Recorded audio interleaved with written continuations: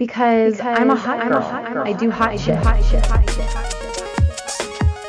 Because I'm a hot girl.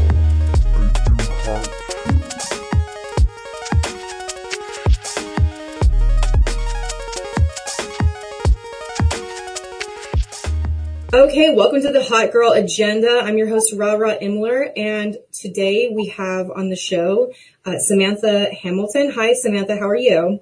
I'm good. I go by Sam. Sam. Okay, cool. Sam, how are you doing today?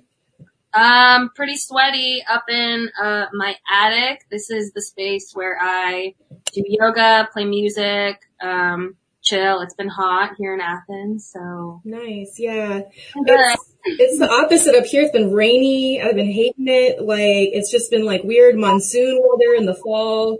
But, you know, we're dealing. But I like that you have your cave. I've got my cave, too. As you can see, like, I've been, like, filming. I've got my wardrobe rack for all my cosplay and stuff. So good. You gotta have, well, I call it the bitch cave, but, you know, you probably call it something nicer, right? No, I actually don't have a name. Bitch cave is pretty good. I don't know if it's fitting for the vibe of this, you know. Yeah, yours is a much more, like, chill vibe. Yeah. But I like what you have going there. Cool. Yeah. So Sam, why don't you tell us a little bit about your background and the type of work you're doing now as a UGA law fellow? Sure.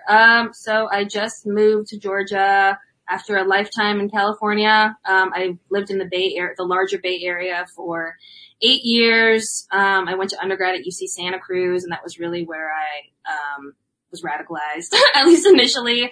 And then I moved to Oakland right after I graduated. Worked in restaurants at night while I studied for the LSAT during the day, trying to get into law school. Went to Berkeley for law school, loved it, just graduated in May. Got a job out here in Georgia, wasn't planning on, you know, moving to the South at all, but I really love the work that I do, so I figured I would cast a wide net in terms of geography. So that's sort of the skinny. I got a job in academia. Who would have thought? I certainly didn't, but it's a pretty cool like mix. I mean, it's not even a mix really. It's in an academic setting, but I'm doing entirely, you know, pro bono work for orgs that can't afford legal services. So it's been really good being able to like have this mass amount of resources to really do, you know, whatever I want. I'm not a barred attorney yet, so I work under the supervision of an attorney, but I'm getting close. So what is the UGA Law First Amendment Clinic? You said that that's where your work flows out of, right? Yeah, I work there full time. It's the newest legal clinic at UGA. So UGA's law school has legal clinics spanning the areas of veterans law, criminal defense. There's like a child endangerment and sex exploitation clinic. So we're sort of joining the front, but focusing on First Amendment law. So defending protesters, defending journalists, defending people who might not really identify with either group, but are nevertheless engaging in, you know, protected First Amendment activity. We have 2 cases in active litigation right now. One of them, is defending, an older woman. She's like in her 60s who was falsely arrested, which means that, cops basically arrested her on, you know, a bullshit charge. She heard a bunch of gunshots outside of her house on Thanksgiving Day, was really freaked out by it. And she called the non-emergency number a couple times. They responded, and it turned out that, you know, the sheriff was really good friends with the guy who was doing the shooting. And so, surprise, surprise, the buddy, you know, good old boy system resulted in this woman's concerns, this little old lady's concerns being just, you know, totally brushed aside. And a couple months later, so now she has a charge on her record, interference with emergency services. A couple months later, she's at Walmart, walking to her car at like 11 p.m. Off-duty officer recognized her, looked her up, and apparently saw that she had an outstanding warrant on her record, and he arrested her on the spot, left all of her groceries in the Walmart parking lot, Ugh, that's horrible. Yeah. And so, it's been a really interesting experience trying to talk to her about her experience with the carceral state, because this is like, a white woman in her 60s. According to her, she's never, really had any run-ins with police. She certainly, doesn't fit into any group that would be profiled by police. And so she spent 36 hours in detention, and she's talking about, how cold it was and how mean everyone was to her, and how when she left, she had like an eye infection and a UTI and like all of these. Oh my God. All of that these, is awful. Yeah. And so she's, complaining about all of these things that have happened to her, but, we're having to straddle the line between, acknowledging her experience and like recognizing all of, the trauma that she, felt, while also, calling attention to the fact that, in the broad scheme of things, like compared to like the other things that can happen in police custody, this really isn't that bad. So that's a difficult line to straddle, because you definitely want to make your client feel heard. Yeah, that I've heard from friends who were in jail and like lockup before that, they're basically like ice boxes. Like they're like so cold, even in the middle of like summer, apparently, that it's just basically, it's almost purposeful in order to like not provide any comfort whatsoever for the entire experience there. Is that, talking to people that have been incarcerated, do you feel like that's true? Absolutely. Yeah. That is not their priority. And if what we're trying to do is bring what's called a conditions of confinement claim against police, your conditions of your confinement have to be really fucking bad. Like you have to have, mostly, unfortunately, what like judges want to see is they want to see that you had some sort of like mental not mental. It could be mental, but a medical condition that the officers on site just like really disregarded, and that condition was exacerbated very concretely by the conditions of your confinement. So what's really shitty is that, the system is set up for people to, you really have to like be put through the ringer in order for your harms to be even recognized. And there are a lot of cases where, that does happen, but way more people are affected by these systems than, make the news. Right. And so they're sort of left in this limbo stage where they can't really do anything about it. Right. Yeah. And that is such a specific kind of trauma that you get from being just locked up for like a short amount of time and then coming out of it. Like the people I've talked to that have been arrested in like the summer protests and everything have all said that they've been like, some of them had been to jail before, but they're like, this feels a lot different these days. Like it feels like when you get to jail that they are just so needlessly cruel, and like more so than ever before. And I'm wondering if you're noticing a trend with any of your clients. Like, do you think it's like particularly brutal this year as opposed to other years? Having just graduated from law school, I can't really, I can't speak to that specifically, but, I mean, it's not uncommon for, the neutral arbiters of the law to be, carrying out their duties through their own personal lens.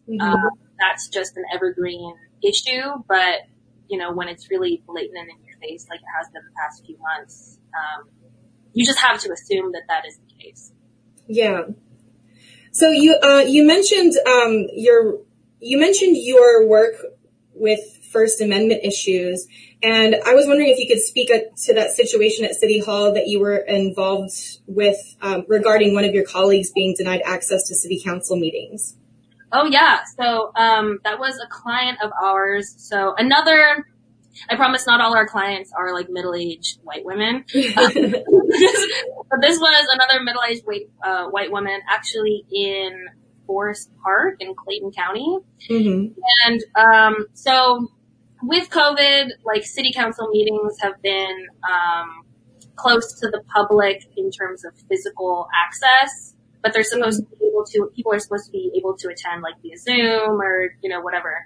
And a lot of these local municipalities have not been able to get their shit together. So it's like you log into the Zoom and, the sound is really bad or there's a lag or whatever. And the city, Forest Park, started announcing that their meetings were open to the public beyond. The meetings were being held in City Hall, not just, with a bunch of counselors on Zoom. Mm-hmm. And this journalist sat down. She walked into a meeting, she sat down, and like within seconds, a cop came up to her and told her to stand up and said, "You need to leave." And she's like, "What? Why? This is like a public city council meeting. I'm here to just," she's like a local freelance independent journalist. And this cop literally escorted her out the front door saying, "You need to leave." And she's like, "What? Why?" And he goes, "It was at the mayor's direction." And Georgia actually has a law called the Open Meetings Act that says that any member of the public is entitled to synchronous live access to public meetings. And it's not really written. I'm inserting the word synchronous in there. That's a word that we're using in the context of COVID because it's what's become really common is for public agencies to hold these meetings in accordance with their obligations, so they record them, but then they upload them after the fact. So if your city council is talking about something that you really care about and you want to say something about it during the public comment period, you're denied access. You're denied that opportunity because all that's happening is they're recording, this meeting, and they're just like assuming that like no one, wants to participate. And they have these systems in place where they're like, you can like submit your questions here, submit your comments here. But if you can't actually hear what's going on in the meetings because the audio is so shitty, like you're not gonna be able to participate. And so it's really like the national like issues are really what's sexy at the moment, and I really get that. And of course it's hard to ignore, but the ways that these kinds of things really transpire at the local level. And so it might not seem as sexy to go to, like a city council meeting or whatever. They're incredibly boring. I definitely don't spend my free time going to city council meetings. I don't think anybody has the time, really. Yeah, but like, we just know that. Like, they know that very few people want to go except for, these like journalists who, get paid nothing and this is like their hobby and whatever. So they're counting on that, right? Like they're counting on the public to not give a shit. And that's when they like sneak in their little, executive sentences that like no member of the public is even entitled to access. And then guess what? You're left with a fucking city ordinance that like criminalizes homeless people, for example. Right. So. Yeah, because I was going to say, it just seems so shady to me. And I'm always like a real skeptic about people's like inability to handle technology and stuff like that, especially when it comes to government. It's like we live in the 21st century. How long have we all had to be quarantined because of COVID? Like, why do you not have this set up to be like a live stream or something? Because other cities, and this was in Atlanta, right? Yeah, right outside Atlanta, Clayton County. Yeah, so it's really, I've seen city council meetings in like LA, and they were like live streams on like Zoom or something. So if a city like LA can do it, Clayton County can do it too, right? And it seems really insidious because you're right, these meetings happen and then suddenly an ordinance passes that the whole community has to react to, and instead of being able to be proactive about like helpful laws and ordinances, it is then your job to basically fight back against whatever like weird, cruel law they decided in some random city hall meeting. So your colleague that got removed, what is the status with that case? Because they file a complaint with the city? We filed a complaint with the state attorney general, and we're also so we sent a complaint to the attorney general and to the city itself. Mm-hmm. So usually, and we put it on like UGA letterhead. Like I hate that, that shit like works, but like, it does, I guess. And sometimes it can make people, stop doing the fucked up thing that they're doing or whatever. Not always, but I mean, that's a measure that, So I'm getting emails from her, like, in the middle of the night. She's like, I have another update. Like, they've uploaded another, video of a meeting where you can't hear any of the audio. And I'm like, thanks, I'll add that to the letter. Right. And so who would be the one that enforces this? Like, let's say the complaint, like, who does the complaint go to, and how sympathetic do you think they are to this kind of issue? Yeah. So when I say that we filed a complaint with the Attorney General, so that's at the state level. Right.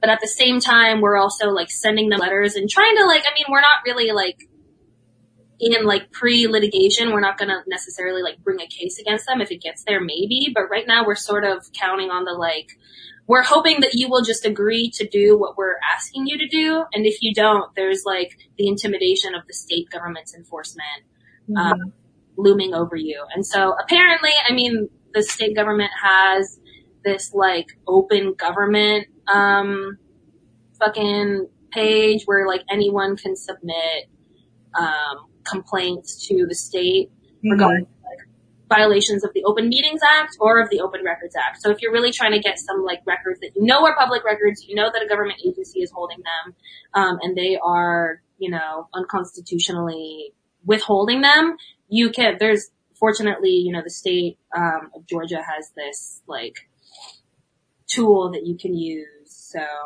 how effective is it? I don't actually know. I just got here. I just got here. I don't even go here yet.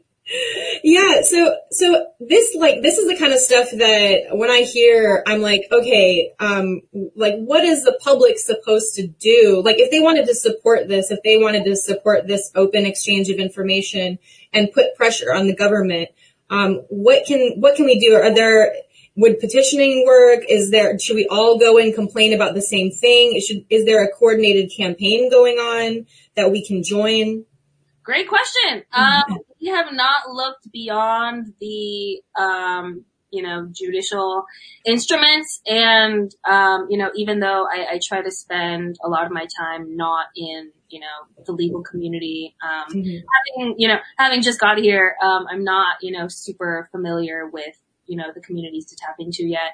But if, someone was experiencing this in, say, another town, I think everything that you mentioned would definitely be something worth doing. It's like you could have, a campaign of people like swarming into one of these Zoom meetings and saying like, we can't fucking hear you, or like, the efficacy of petitions sort of, that's always sort of remains to be seen. Right. But it's an option, that definitely help in numbers for sure, because right now in this case, my perception of, this city, I hadn't even heard of Forest Park until 3 weeks ago. But my perception is that they view our client as, this like haggard, lady who's like writing really critical articles about, city council members, right.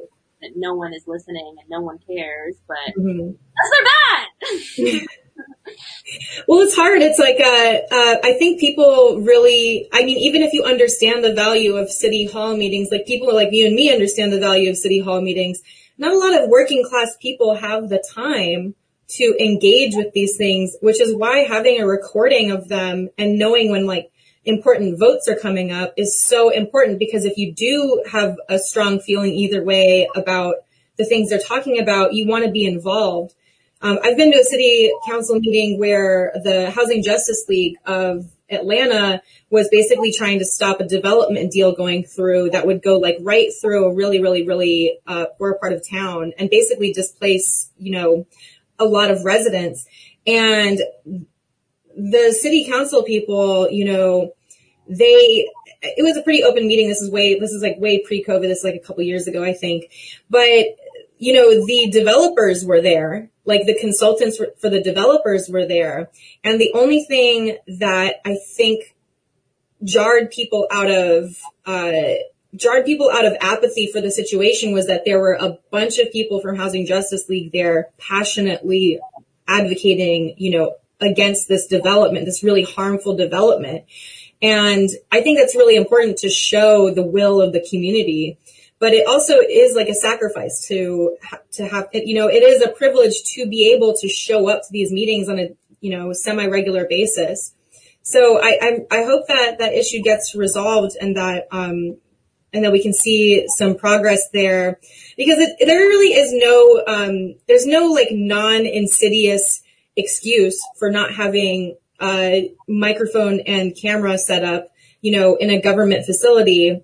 I mean, you and I are talking right now from different cities, and we're using a pretty accessible platform, and we don't have like amazing equipment either. So it's like, what is our government doing, Yep, exactly. Yeah.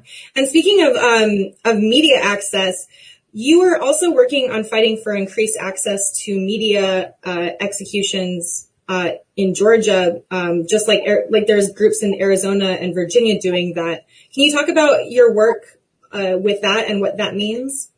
Yeah, so we are in the very early stages of a partnership with the Georgia Resource Center, which is an anti-death penalty group here in Georgia. And we are really just, pushing for incremental, I mean, I don't want it to be incremental, but that's the nature of it. Increased access to state executions via Georgia's death penalty. So what I have done is I have looked through transcripts and reports of every execution that the state has done since 2015, and looked for specifically evidence where audio access would be super crucial in a case. So the way that state executions work in Georgia is that the person on the gurney, the condemned is the word that the state uses. It's ridiculous. They get like 2 minutes to give their final statements. And a lot of people, I was surprised at the number of, so from 2015 to 2020, I think I've looked at maybe around like 20 different, cases. And a surprising number of people say that they just want to wave their last words. They have nothing else to say. Other people say, keep rocking in the free world. They're not really saying anything like, super groundbreaking. But still, it's like, that's, what you choose to do. If a human life is made up of, thousands of minutes, it's like, I don't think that, we should judge someone based on like how prolific their last 2 minutes, of their life are. Right. But that's something kind of funny that I noticed when I was looking through these. But that's the only time that you hear from the condemned. And I don't even want to, use their term anymore, but, right. So very few people are afforded witness access to these executions. In Georgia, I believe the policies are like, on the internet somewhere. And so forgive me if I get this wrong, but it's like there's one, media monitor, which is usually someone from the Associated Press, who watches and takes notes. And then they're the ones who like disseminate their account to other news outlets. And then you have 2 or 3 journalists from like specific news outlets.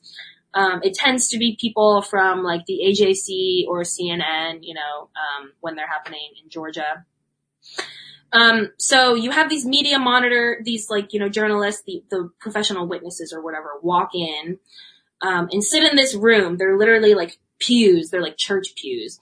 And then you have other witnesses. You have like the family members of the person who's about to get killed. You have the family members sometimes, depending, of the people who that person, killed, because usually it's crimes, of murder. And so, it's like really like sadistically cathartic, I guess, for, the families of, this person's victims to sit and watch their family member's killer be killed by someone else. And like, for some reason that makes them feel really good about themselves, and that makes them feel like, justice has been done or whatever.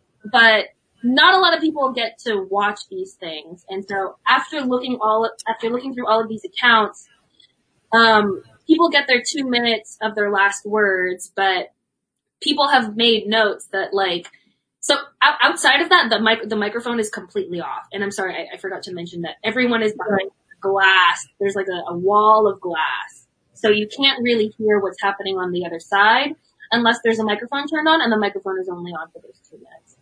But, in several of these accounts, the, witnesses that we had there said that they could tell, you know, once the drugs were like pulsing through this person's fucking veins, that like they mouthed something to the like medical staff who were there. I can't even call them medical, but like to the staff, you know.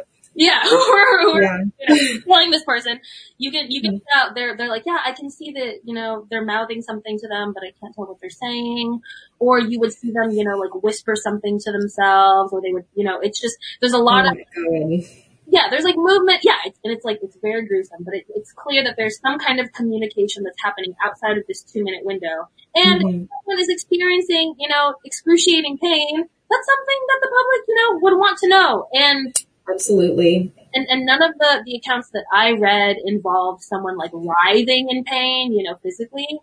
But I do think that, you know, what is muttered in those moments is really important. And so this is the theory that, Georgia Resource Center is working on to, try to increase access with the hopes that, you know, and it's like, and really like this is only one tool.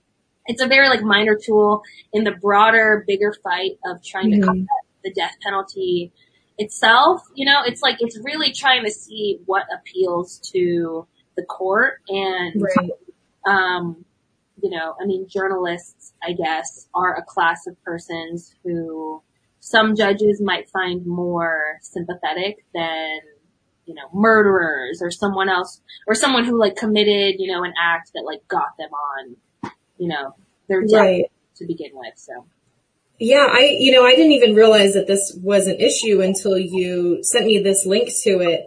But it is really disturbing to think that, you know, these people, no matter what they've done in their final moments should be properly documented.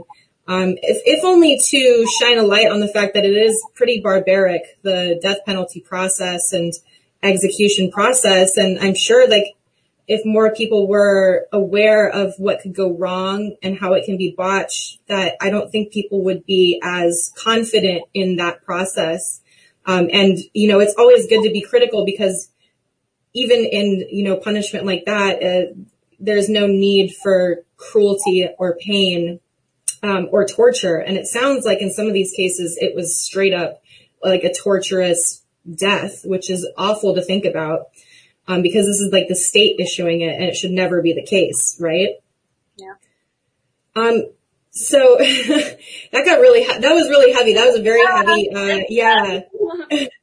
No, it's good. It's important though, because again, a lot of the issues you were bringing up, you know, this is stuff that people on a regular basis don't really think about as far as like media access, and transparency is so critical and important, especially now when, you know, our own government is so committed to spreading like disinformation and stuff like that. It's like we kind of need to have, you know, as citizens, we need to have the full picture of what it is that's happening around us, so that we don't have our opinions formed with, you know, half information or misinformation. So you also, just to pivot a little bit, you also worked with the Electronic Frontier Foundation. I had never heard of this organization before. What is it that the organization does, and what are some of the projects you were involved with during your time there? Yeah, so I forget what their slogan is. It's something like fighting for your rights in the digital age. Like their thing is basically, you know, social justice and tech. So as an org, they've been around, I think, about as long as the internet, like in the early 90s. And I did a little stint with them while I was in law school. I loved my experience. Some of my favorite things that I worked on was analyzing ICE's practice of creating fake accounts on social media, or I'm sorry, ICE and police, creating fake accounts on social media in order to collect information on people. So specifically what was happening at the time was, ICE had developed they made these like fake ads, like fake Facebook ads advertising free like, college classes. And it got undocumented people to enter their fucking personal information. And then these ICE agents would like show up at their house, show up at their place of work, and fucking detain them. That's disgusting. Yeah, it's literally disgusting. And this is ICE, but like the practice of making fake social media accounts, that's like totally legal. And that's something that like not just cops, but like FBI, like fucking anybody, like Facebook isn't, I think a couple of years ago they came up with this policy stating that like you had to use your real name when you made a government account or a Facebook account, and a lot of like queer and trans activists were like pushing back against that because they were like, fuck you, like my government name, is like it's your dead name. Yeah, it's super, that's not good. Exactly. So it's like, I'm not gonna make my fucking Facebook account with that fucking name. Like, fuck you. Also, it's not a government, Facebook isn't a government agency. Why the hell do they need your information like that? Like, it's pretty invasive. Yeah. Especially given the, high amounts of, abuse and doxing and harassment that, undocumented people get all the time. Like, it's really, it's not a good business model to alienate people that cannot use their given name or, their real identity. It's definitely, that's very concerning for sure. Dude, you should not build that into your fucking like capitalist business model if that's what you're thinking about. Yeah, and these models are already, it makes it so much easier to target people that are vulnerable. Like if someone has a last name that isn't, an Anglo or American last name, who knows what could happen and like how that can backfire on you. Yeah. So you actually did work with,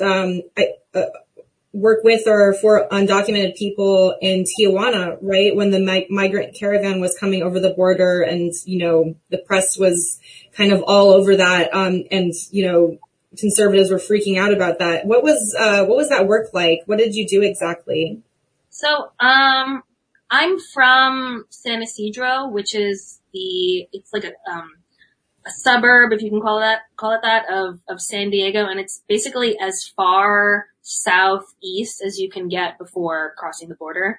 So this was just something that I did when I was home, on winter break, and, a few friends of mine who are from there were like, hey, we're gonna, bring a bunch of, they were like collecting donations and stuff. And I was home for 3 weeks and I was like, yeah, sure. I'll come with you. And so for 3 weeks we would go, several times a week to bring like, I don't know, just like toys, clothes, whatever they needed to like set up this warehouse and turn this warehouse into a place that was habitable. Unfortunately, it never really was. So, there was this like giant warehouse that at the time, I think at its max occupancy, it fit about like 500 people. And these were all folks who were coming from the migrant caravan, that started in Central America, but people had, hopped on along the way. I met some folks from, Honduras. I met some folks from Mexico City. And for some people, like their end goal was to go to the US, was to cross the border. But for a lot of them, they were like, yeah, I just wanted to ride, from Guatemala, up to TJ. So I'm just gonna be here.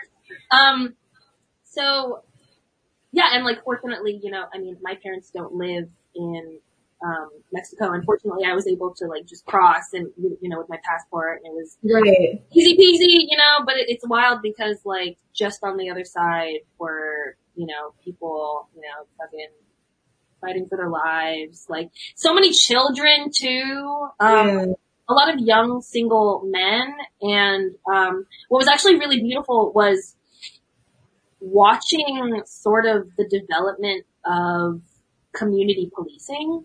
Mm-hmm. and watching how people can like look out for each other in a way that isn't necessarily like the state being punitive, but finding their own ways to like, regulate the kinds of behavior that happened in there. So to be more concrete, one of the activists who I was working with was able to raise, he started a GoFundMe and raised like, I don't know, like $12,000 or something. Like it was enough to pay at least 1 month's rent for this like giant warehouse where there were like 500 people staying, a shit ton of tents, regardless of whether people came there with tents or not. But it wasn't like cordoned off. So you would have families with, a bunch of small children, and you would have a bunch of, single men who were traveling by themselves. And this is all, anecdotal. I don't have any, statistics or facts to back this up, but, people were saying that not necessarily at this facility, but at others, there were issues of, sexual abuse, victimization among, the migrants themselves. And, when you have thousands of people rounded up in close quarters, I'm not going to say it's inevitable and we have to just shrug our shoulders at it, but like that shit is going to happen. Right. So how do you do? And so watching this community deal with it over short times was wild. So the people who had like established their residence there, who had like a house there, they found a way. I don't know where they got them, but they basically decided to put like wristbands on the wrists of people who were there, and they would have like a person, making sure that the people who came through actually lived there after, like a certain hour. And it was just really cool watching, people who had, and I don't know how long they had, been together. Maybe they had been working on these relationships over the last few months. But having seen only a very short snapshot of their interactions with each other, I was like, damn, dude, like this shit can't be that hard. I mean, those conditions are, I feel like those conditions too are, it forces you to come up with solutions, that don't involve like authorities in that regard, because I think introducing a police element to that doesn't sound like it would make it any safer, so I think people that are in that situation, I think inherently know that introducing another kind of policing element is not the best way to go. That's interesting to like find out though exactly how they would deal with things like that. Okay. I'm trying not to say too much because I have to edit out all of my ums when I edit the podcast. I haven't heard a single come out of you. I've been cognizant about it because the last couple episodes I had to edit, had to edit so many ums that I like internalized it. And I was like, I'm not doing this anymore. I'm going to be better, damn it. Right. So you talk about, obviously all this work is very seeming like so intentional for you. It seems like, what was your radicalizing moment when you began this work? Like, was it when you began this work or was it before? I think the word moment is really good because it really is just like a bunch of different interactions that you have with people. Sometimes it's like, attending a 2-hour lecture by, Cornell West, who, would come and visit Santa Cruz. Yeah. Or like Angela Davis was like, a professor emerita, like at UC Santa Cruz. So she would come all the time. And like, fortunately, like I had so much, really unfettered access to like, these radical, academics. Which, asterisk, but still who are known for like, their really revolutionary ideas. And I'm so grateful to have, been exposed to that so early on. But, I would say that, my radicalization really started incrementally when, I think the first time I ever had like a semblance of like some kind of like political consciousness was like in middle school. Because my parents would just say like racist shit like all the fucking time, like in passing. And over time, I don't know. I wasn't, when I was a smaller kid, like I was like afraid, like so afraid of my parents. There are reasons for that. But, over time, I started feeling, more emboldened to like push back or at least like ask them why. And, I think that is a good practice that I've tried to hold on to, now as, a fully sentient, adult. Right. It's like fully fledged adults. Yeah. I'm just, fully fledged. Yeah, no, I feel you on that because, it is something about being a child and, I think like kids have a really strong sense of right and wrong, but we also defer to authority, which is kind of like how a lot of, American kids grow up.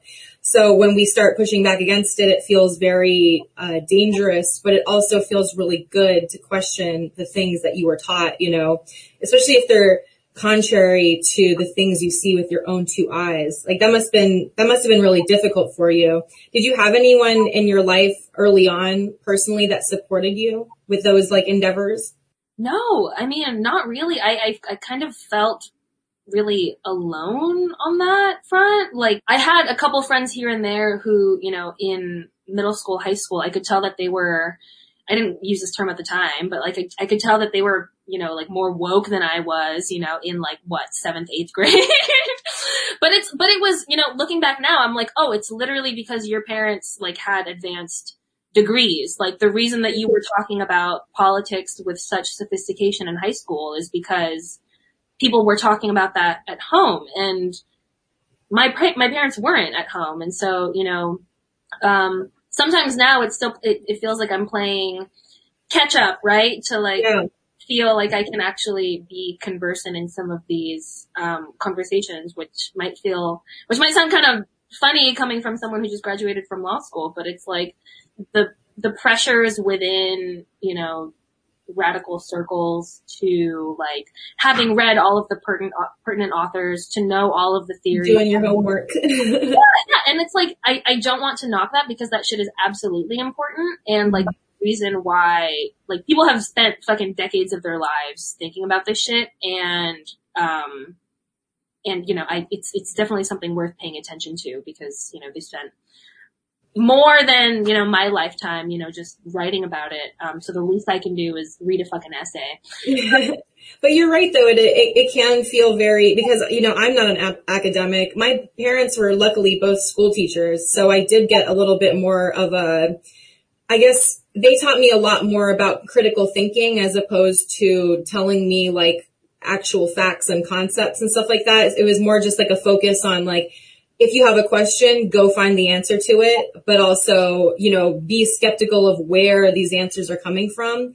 And I think that was a much more valuable tool for them to give me as parents than if they were just to tell me what they knew to be the truth. And just to be like, this is what happened in history, this, and this, and this is what I believe. They gave me the tools to figure that stuff out on my own. I mean, they had their own opinions, obviously, but I think that's like such a critical part of learning is critical thinking and being able to disseminate information. And that gets lost because people get really caught up in like the actual like academic parts and don't really pay attention to like how those ideas are being distributed to the masses. And like the best educators I know are the ones that take their knowledge and kind of filter it in a way where it is accessible to, the layman basically. And that's how I feel about like education in general. It's like, you don't have to be a scholar to synthesize these ideas or to engage in them. But it is really difficult. They don't like, because of our education system, it doesn't make it easy to access these ideas or it's not talked about in mainstream media. So it becomes these like, what is considered like fringe issues. And that's like, there's not enough eyes on it basically to keep us all focused on like why these things are important. Didn't even go on a tangent. I completely agree. What grades do your parents teach? My mom, she was a special ed teacher for a really long time. And then she kind of bounced in between, elementary school grades. I think she teaches 4th grade now, if I'm not mistaken. And my father was also a special ed teacher, but he taught, in like a federal program that was like for gifted and talented kids. So it was kind of like the other end of the spectrum, like the kids that would get pulled out of class to do like the special fun classes. So he like had that, and then he went to teaching elementary school after that. He's retired now. Like a lot of times when I was a kid, my dad was my teacher or my mom was my teacher. So I was like the dorky kid in class who went home with their parent who also was a teacher.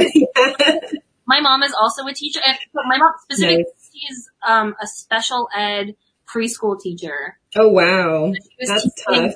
Yeah, I know. So she was teaching, well, the special ed part, now she's just a preschool teacher. But the special ed part, she was like, teaching deaf people of like all ages from like high school and below. Wow.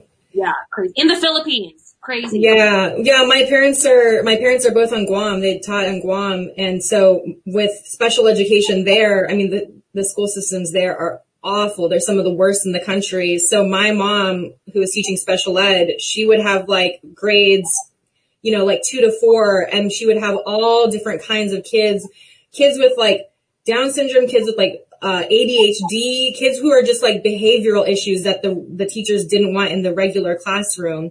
So it was just like, you know, I think that was part of my radicalization at a very young age, even though I didn't realize it until a little bit later, was just seeing like what my parents had to deal with as teachers and working in a system and just trying to like take care of these kids and make sure that they were like prepared for life. Yeah, it's definitely, I would love to do a whole other episode with a bunch of different teachers, cause I have mad respect for teachers. Yeah. If you're a teacher out there, we love you.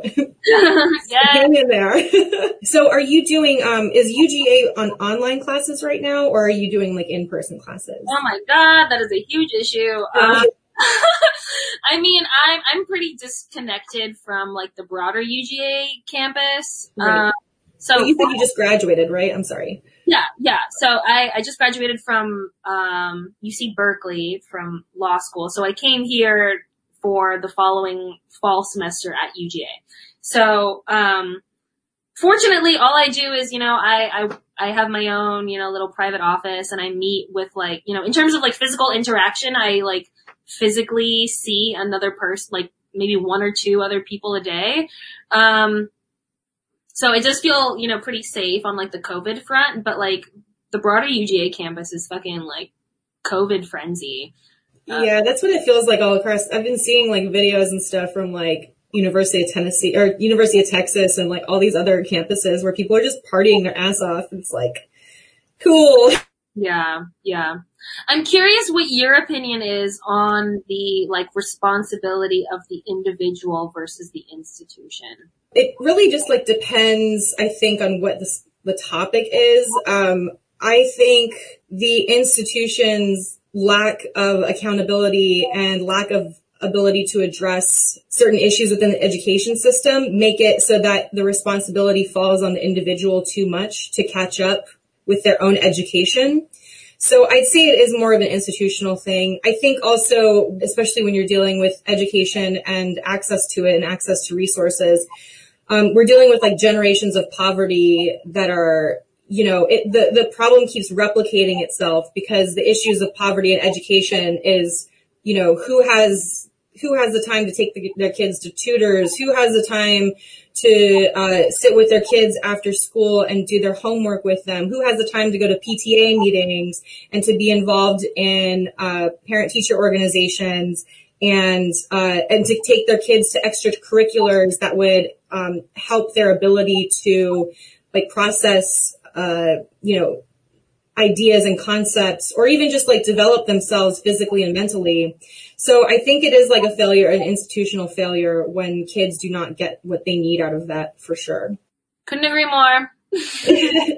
Well, it was great talking to you. Thank you so much. Is there somewhere online where you feel comfortable with people following you or your work? I mean, I guess my Twitter, I don't really tweet that much, but I probably should.